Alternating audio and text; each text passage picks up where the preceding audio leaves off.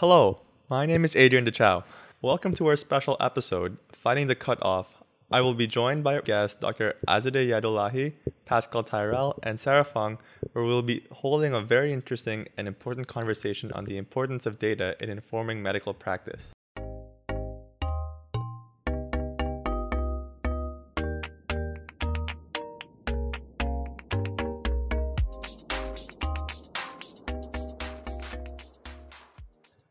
Evidence-based practice has become a standard Canadian physicians uphold when diagnosing and recommending treatments to their patients. However, bias can seep into data collection, analysis, and interpretation, or anything in between, which can negatively affect patient outcomes.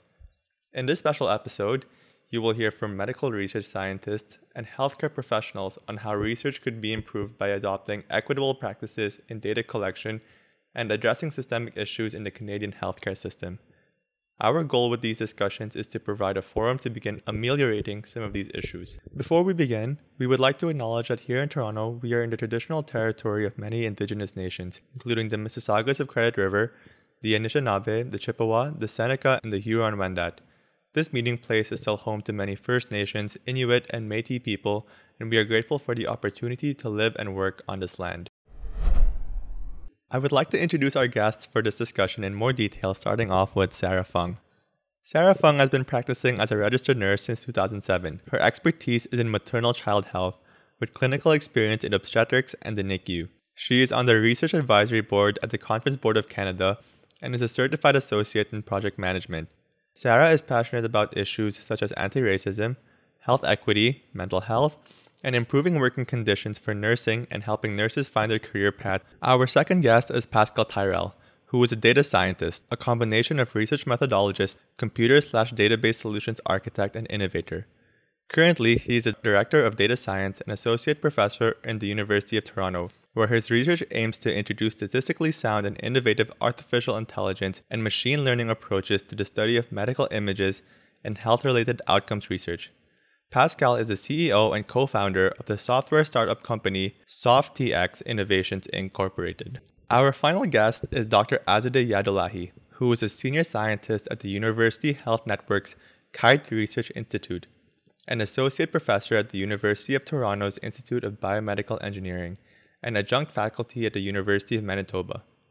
Her research aims to improve understanding of the pathophysiology of cardiorespiratory disorders during sleep and to develop novel technologies for improved management of these disorders. She is particularly interested in developing innovative technologies for monitoring of physiological signals at home and implementing equitable and accessible technologies for underrepresented individuals with chronic cardiorespiratory disorders. What constitutes bias in clinical data, and how do you think that bias seeps into healthcare data and the handling practices? Okay, so I'll be the first to start this one. So we could look at bias from different ways when it comes to data, and especially in clinical data.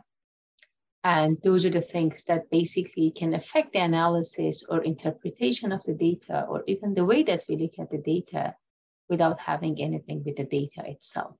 For example, if all the clinical data that we have are based on the information from men, just as an example, and then the data is being generalized, then we will have some bias when we apply them to, for example, women.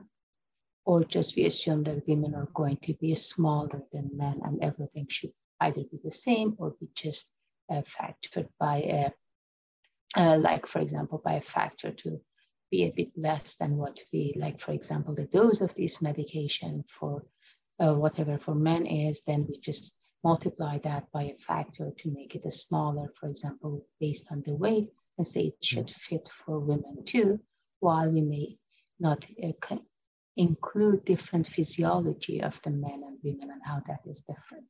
Or for example, look at the data for men and then extrapolate that for women without considering the effects of the hormones or other things.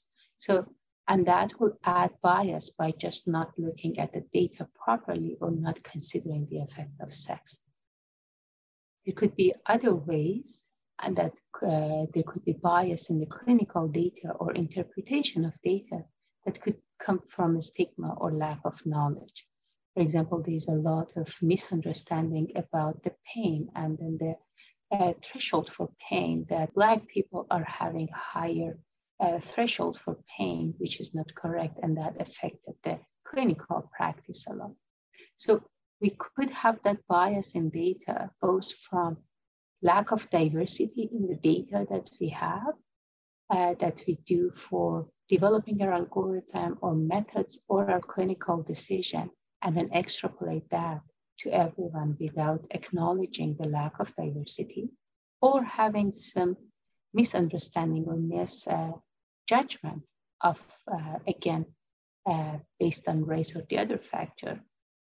But given that a lot of the analysis and a lot of the, for example, algorithm development, especially when it comes to machine learning or AI, are based on the data that we have, and there's lack of diversity in the data that we have available, that could add to the biases in the analysis and interpretation.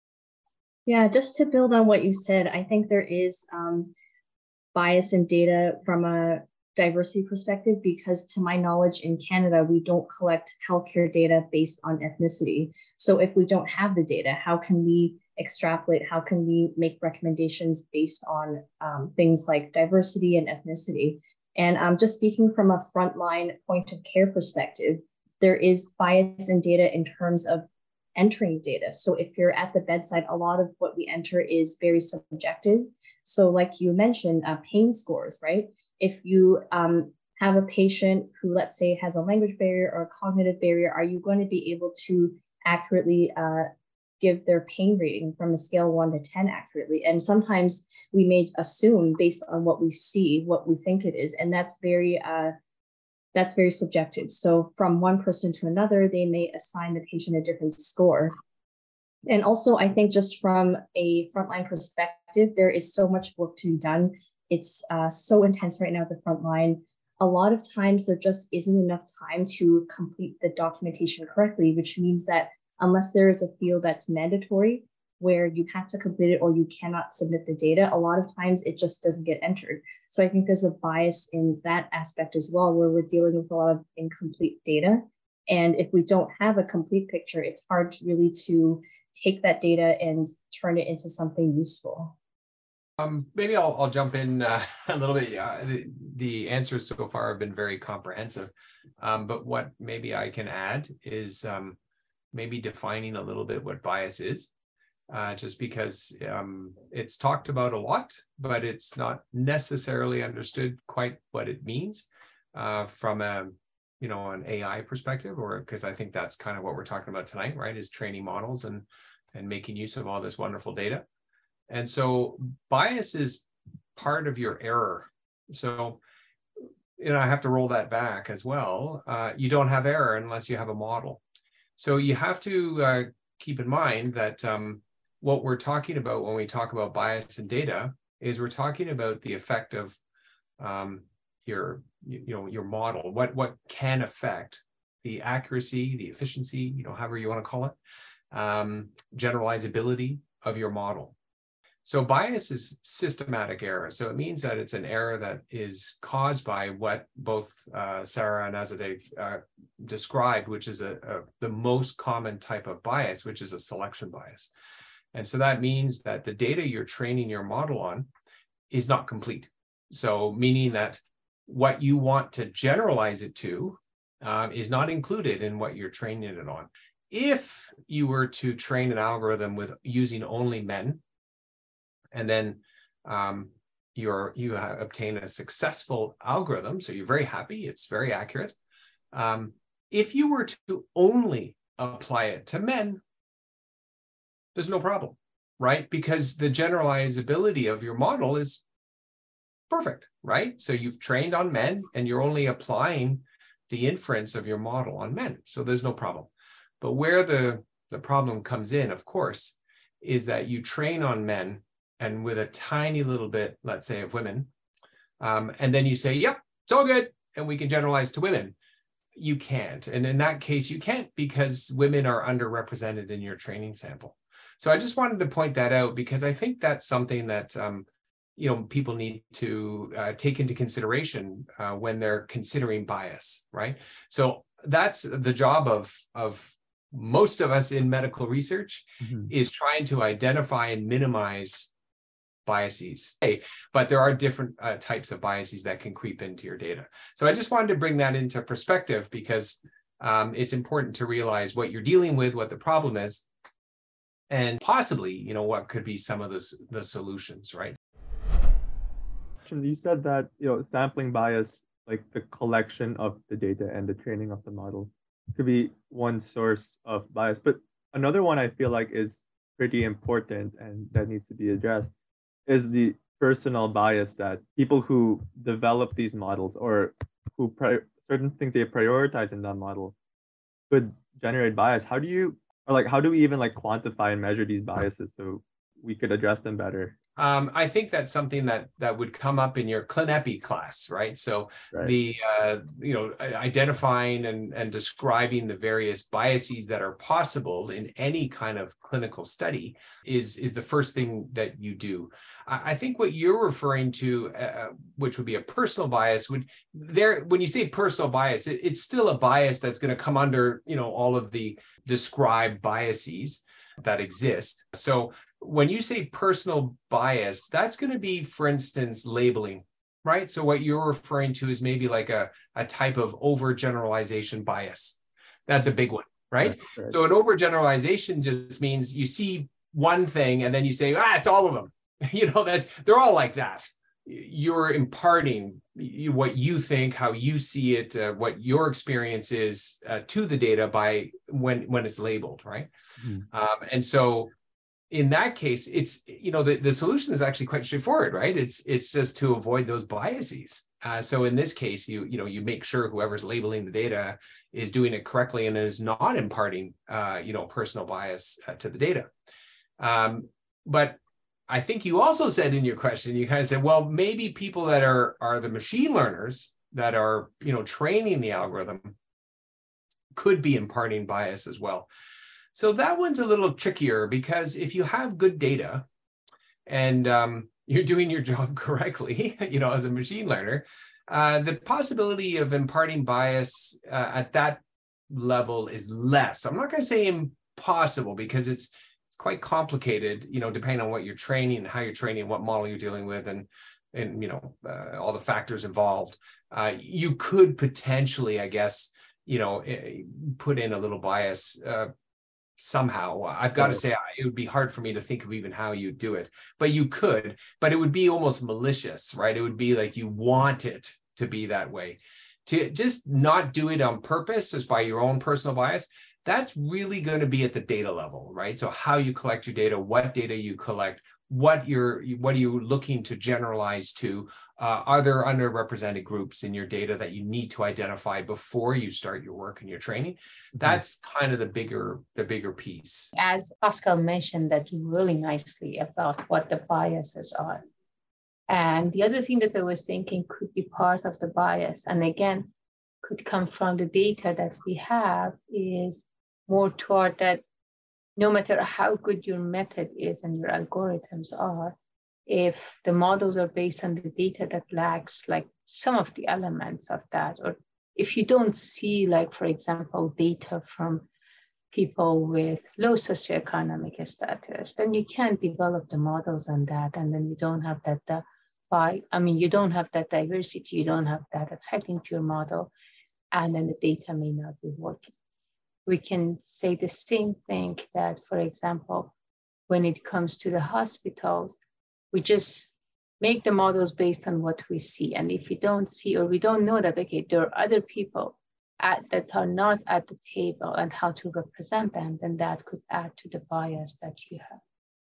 So for example, when we are designing clinical trials, we do things of how to make the design blind or double blind. So the person that is doing the measurement doesn't know, for example, who gets the intervention or who is getting the placebo.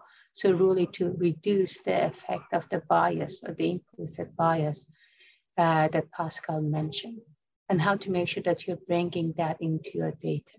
And that's a very important point when it comes to the AI, that there could be some flag points that are the biases in the algorithm, or algorithms are skewed toward a specific dimension or not, and then see where that is coming from. Like all this talk about like bias and designing the model is all like theoretical, but Sara, would you say as a frontliner, do you see that any of these biases are manifested in actual clinical practice? Do you have any experience where these inequities show? I think that's a good question, because at the front line, everyone is very task oriented, right? So it's hard for someone at the front line, for example, to take a step back and necessarily think about bias, but it is something that occurs all the time. And I think in a perfect world, there would be no bias, but unfortunately, that's not the case. And especially in the healthcare system, we are seeing an overrepresentation of certain groups. So those of low socioeconomic status, those with multiple comorbidities or multiple chronic diseases. We see a small percentage of the population that comes through the hospital uses more than what we would think in terms of healthcare resources. So I think they may be overrepresented potentially in healthcare data and in research studies.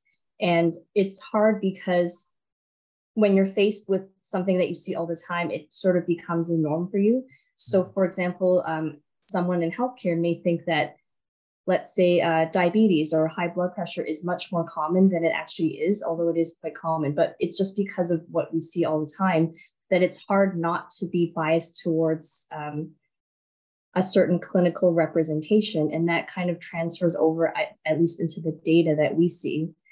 So I guess to answer your question, it doesn't affect our practice. So I think that in terms of the clinical practices, we are informed by what we see. So like you mentioned, if we're dealing with healthy people, we don't often have that data to complete the research that we see. And so sometimes it can be hard unless you're doing research studies that have that compare, let's say, a healthy person to a person with a disease. It's hard really to have a complete set of data that you can use to make clinical decisions. Mm-hmm. You know what? I'm gonna throw something in to make things complicated. Sure. Why not? Right? Why not? Hey, come on! It's a podcast. So what Sara said is an excellent point, and that is, you know, who do you see, right? So in clinic is basically going to drive, right? You know, medicine essentially, and that makes sense, right? It's who you see. So we're talking about bias. So let's talk about choice. So here's a good example. Let's say you're the executive for a hospital and you're buying beds, right?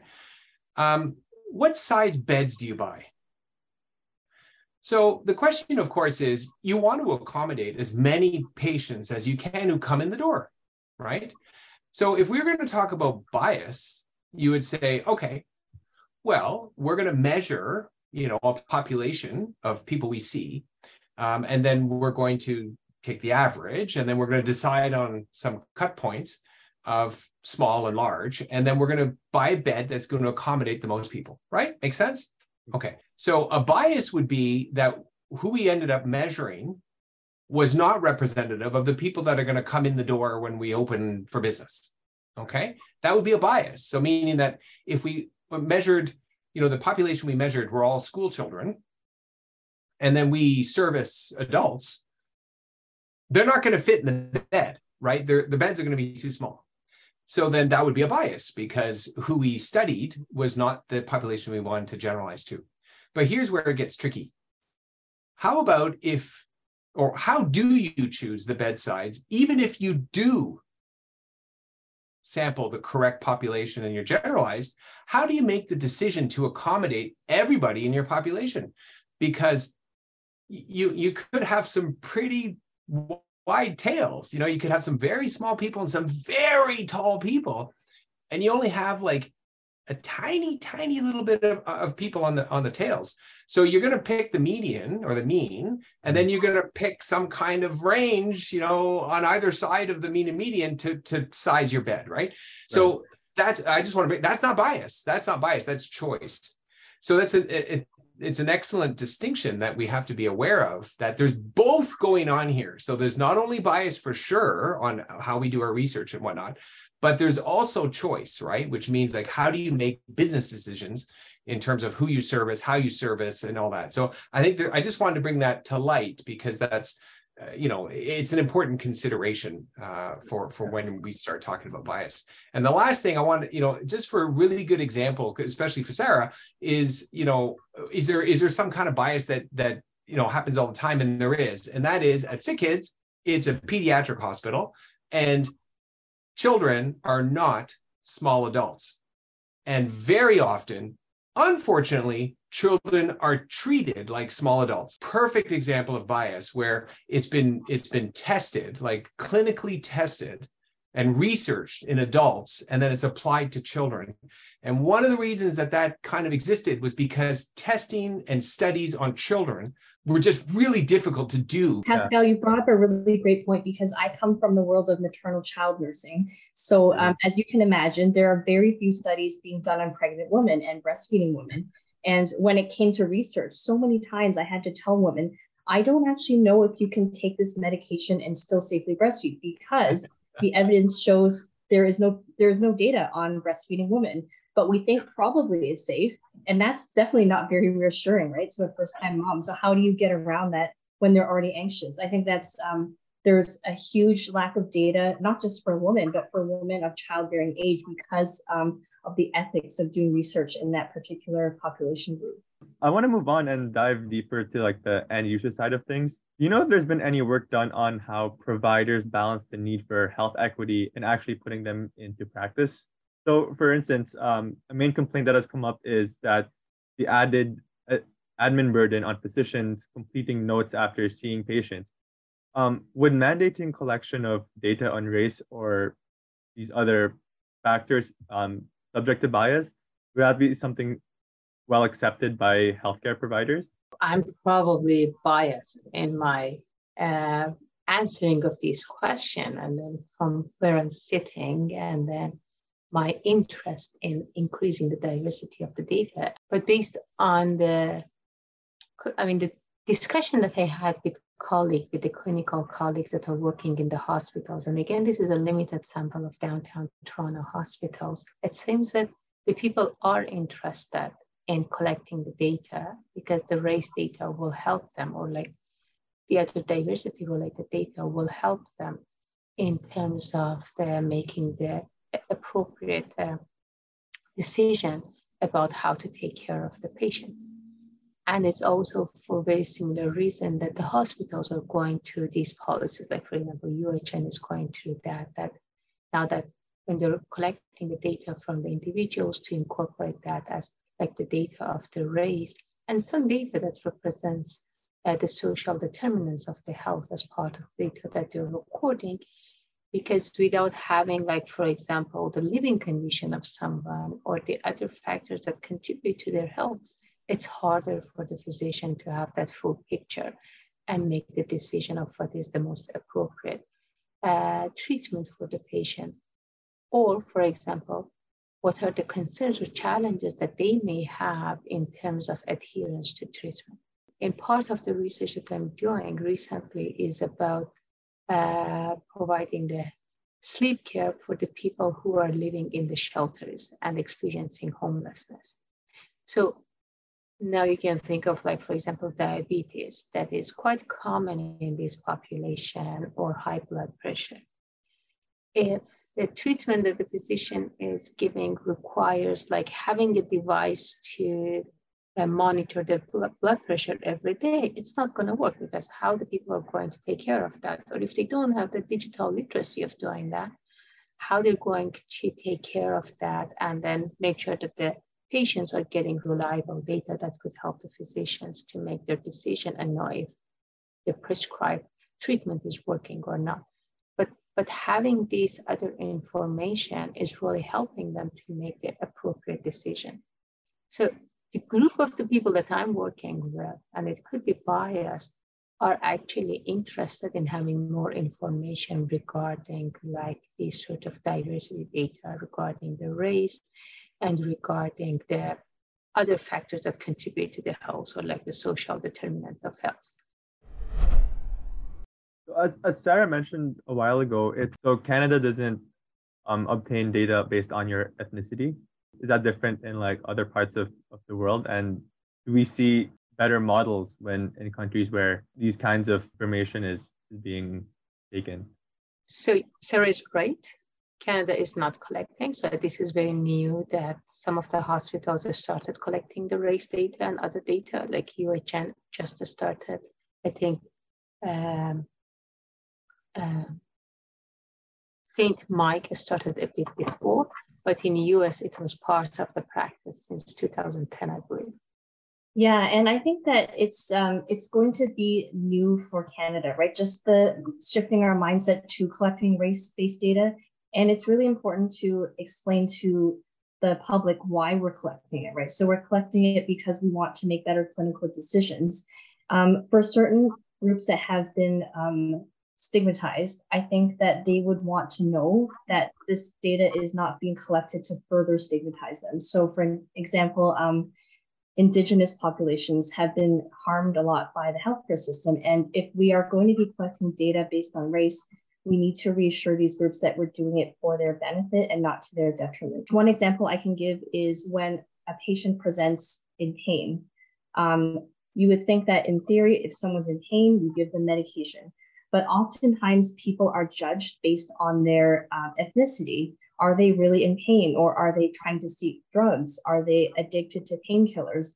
We sometimes deal with this bias that their pain is either not believed or it's trying, explained away. And in particular, women's pain. A lot of times women go to their healthcare providers because they're in pain, and it's brushed off as, it's part of your menstrual cycle, it's in your head, maybe it's related to this other condition that you have, and it gets ignored. And a lot of times the pain does have a valid cause, but because there was bias in the interaction with the healthcare system, it was not addressed and it fell through the cracks. So I think there's lots of different examples of health equity. And even just in terms of the pandemic, a lot of groups were stigmatized during the pandemic. So in particular, there's anti-Asian racism because we thought that COVID came out of Wuhan, out of China. A lot of groups in terms of vaccination uptake were much lower than other groups, and it was due to accessibility and lack of trust in the healthcare system. I think previously, when I say previously, I mean just, maybe 5, years ago, or maybe 10 years ago, it was a problem in the sense that, even for ethics, when you applied for ethics to do research, you had to be very specific as to what variables you were collecting for what purpose. Mm-hmm. And today it's a little less strict. And the reason for that is because we now have tools at our disposition to do some really cool analyses or modeling that we weren't able to do before because we just didn't have the compute power and the storage. And that's that's welcome machine learning and AI, right?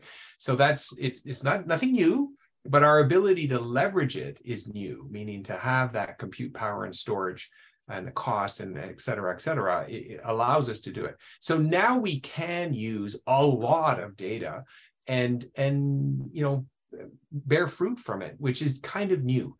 So now when you apply for ethics and you say, well, I'd like everything, I'd like as much data as possible because I want to see if I can get the best, model as possible.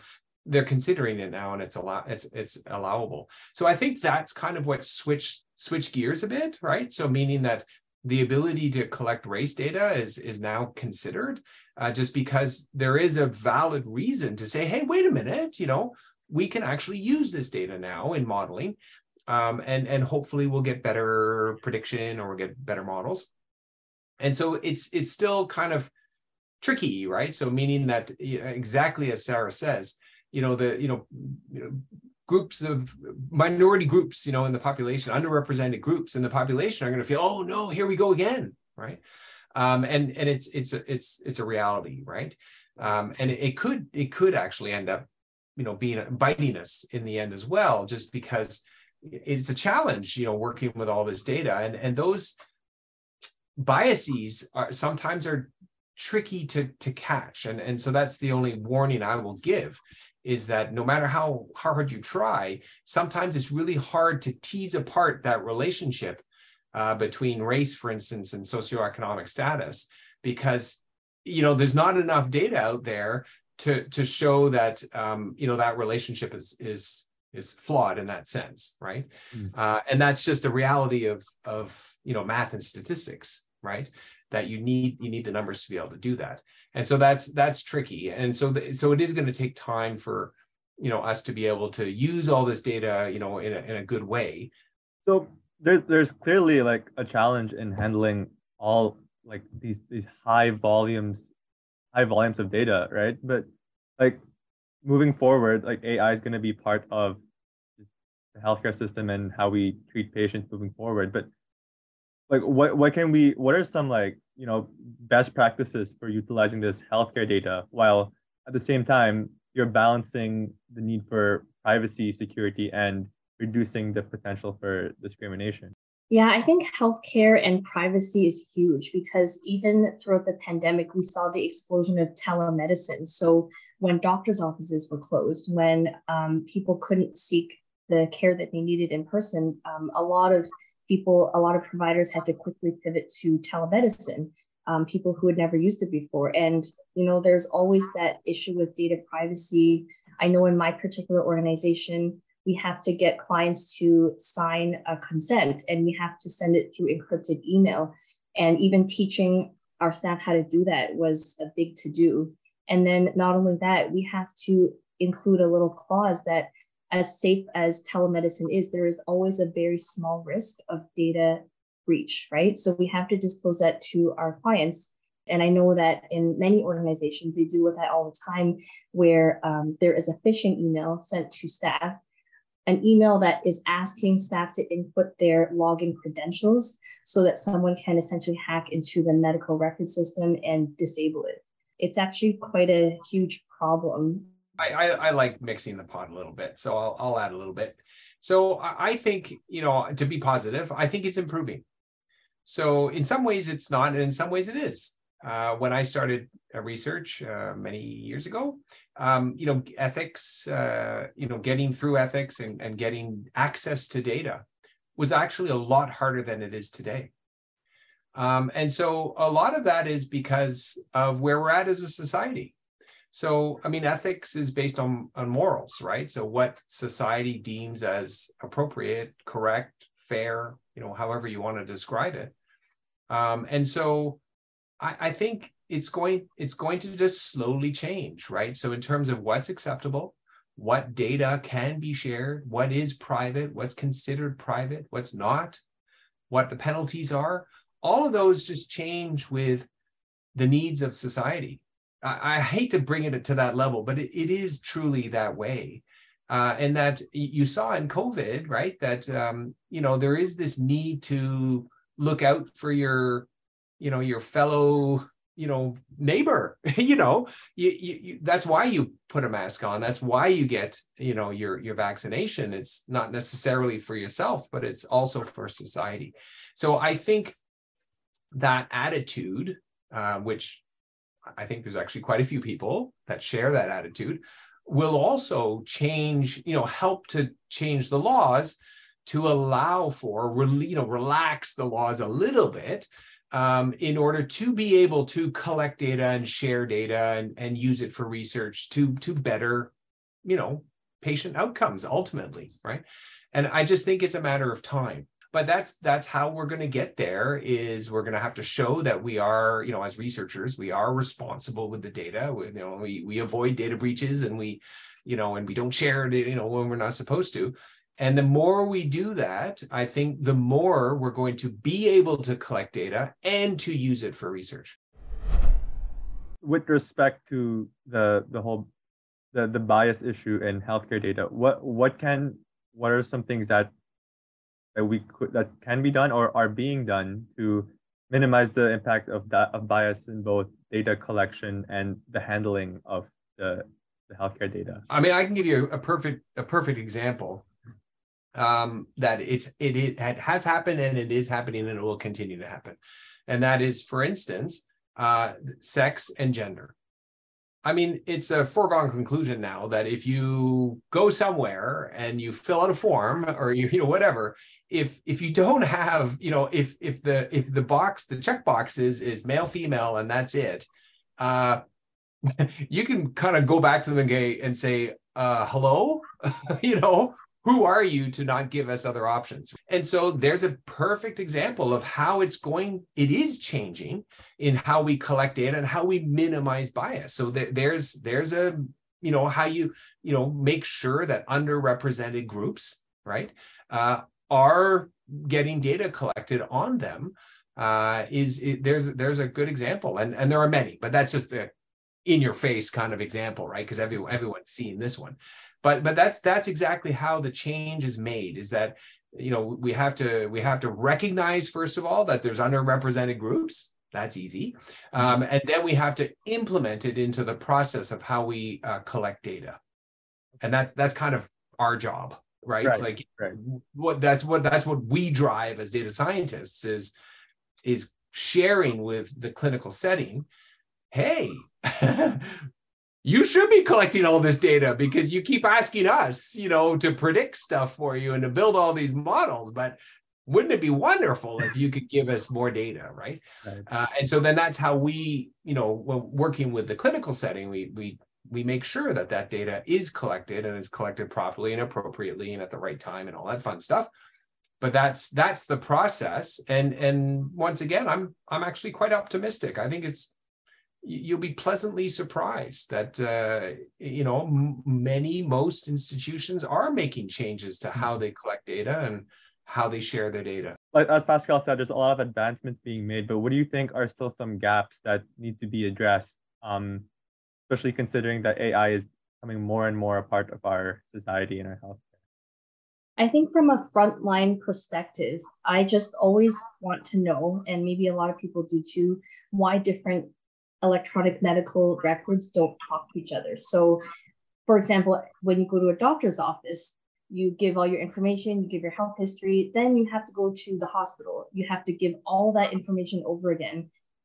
So I just think that is a huge gap in the sense that we're not sharing information. We're relying on the patient as a perfect historian of their entire health history. And it's a real waste of time to have them to keep explaining their health history over and over. And I think there's definitely a lot of innovation that can happen in that aspect. And in addition to a lot of the things that we talked about to reduce bias in healthcare data collection. I think that's an excellent point, Sarah. And I don't know why. I wish, but it's one of probably those $1 million questions that you can put all these systems or hospitals together and see what's wrong and what's happening.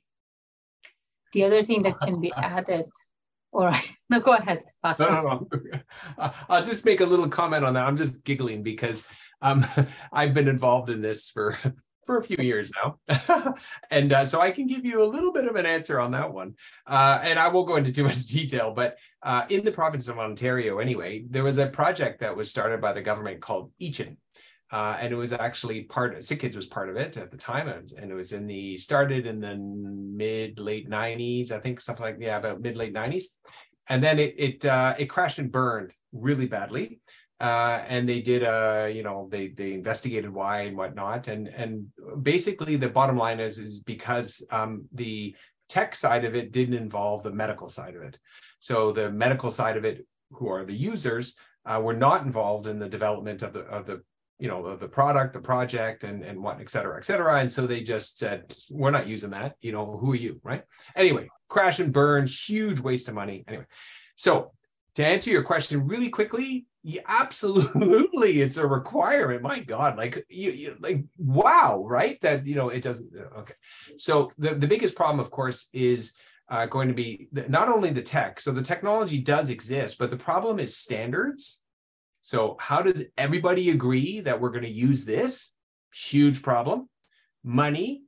So if you're really rich, you're a big hospital with lots of money, then implementing this, no problem, right?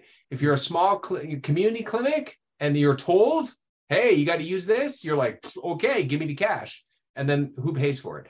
So that's probably the biggest problem Is it happening? Absolutely. If you look at the United States, they're way ahead of us on that.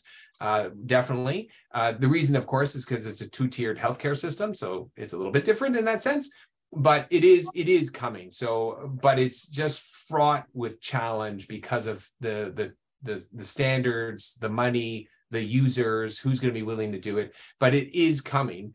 And you know, it's possible because, you know, all the centers that went through Epic, you know, bringing on board Epic was like, you know, it's years, right, to bring on Epic. And that's a huge system.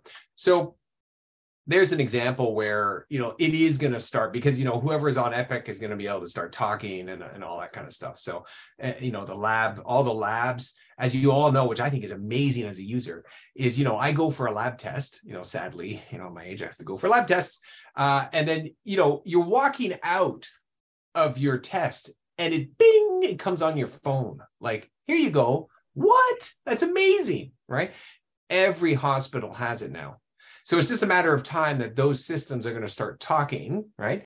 That's a great point, Pascal. And I was actually going to refer to something that you addressed that very nicely in terms of the different parts talking with each other. And that's one of the lags that we have, that someone is designing a system, in this case, like the health record, without talking with the other part or those that are going to use it. And the very same thing could be or is a challenge. And if the engineers and the programmers just sit and then decide what the outcome should be or what the algorithm should come up or how the data should be presented, by the end, probably no one is using that, neither the physician or the end users like the patients or the care provider.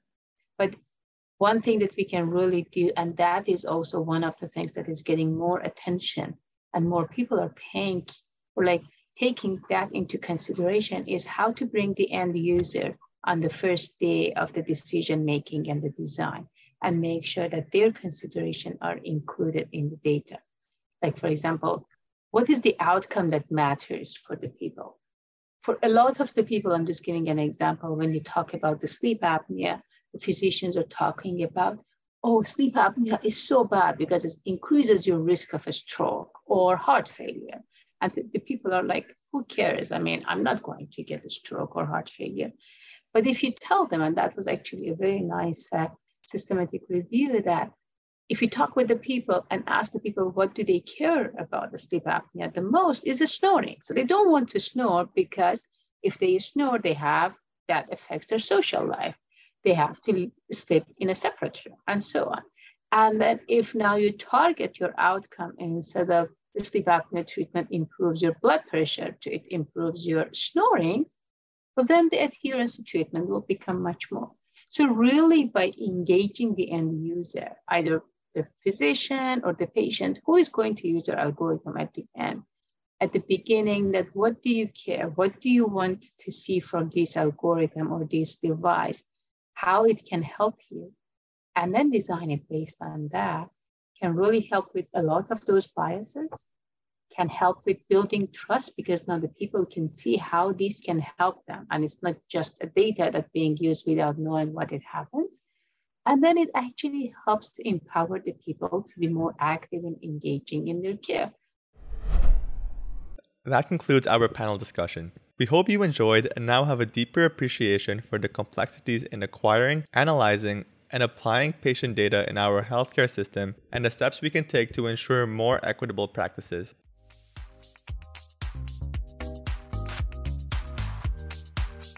We want to extend a huge thank you again to our guests, Dr. Pascal Tyrell, Sara Fung, and Dr. Azadeh Yadollahi for their time and wonderful insights into this conversation.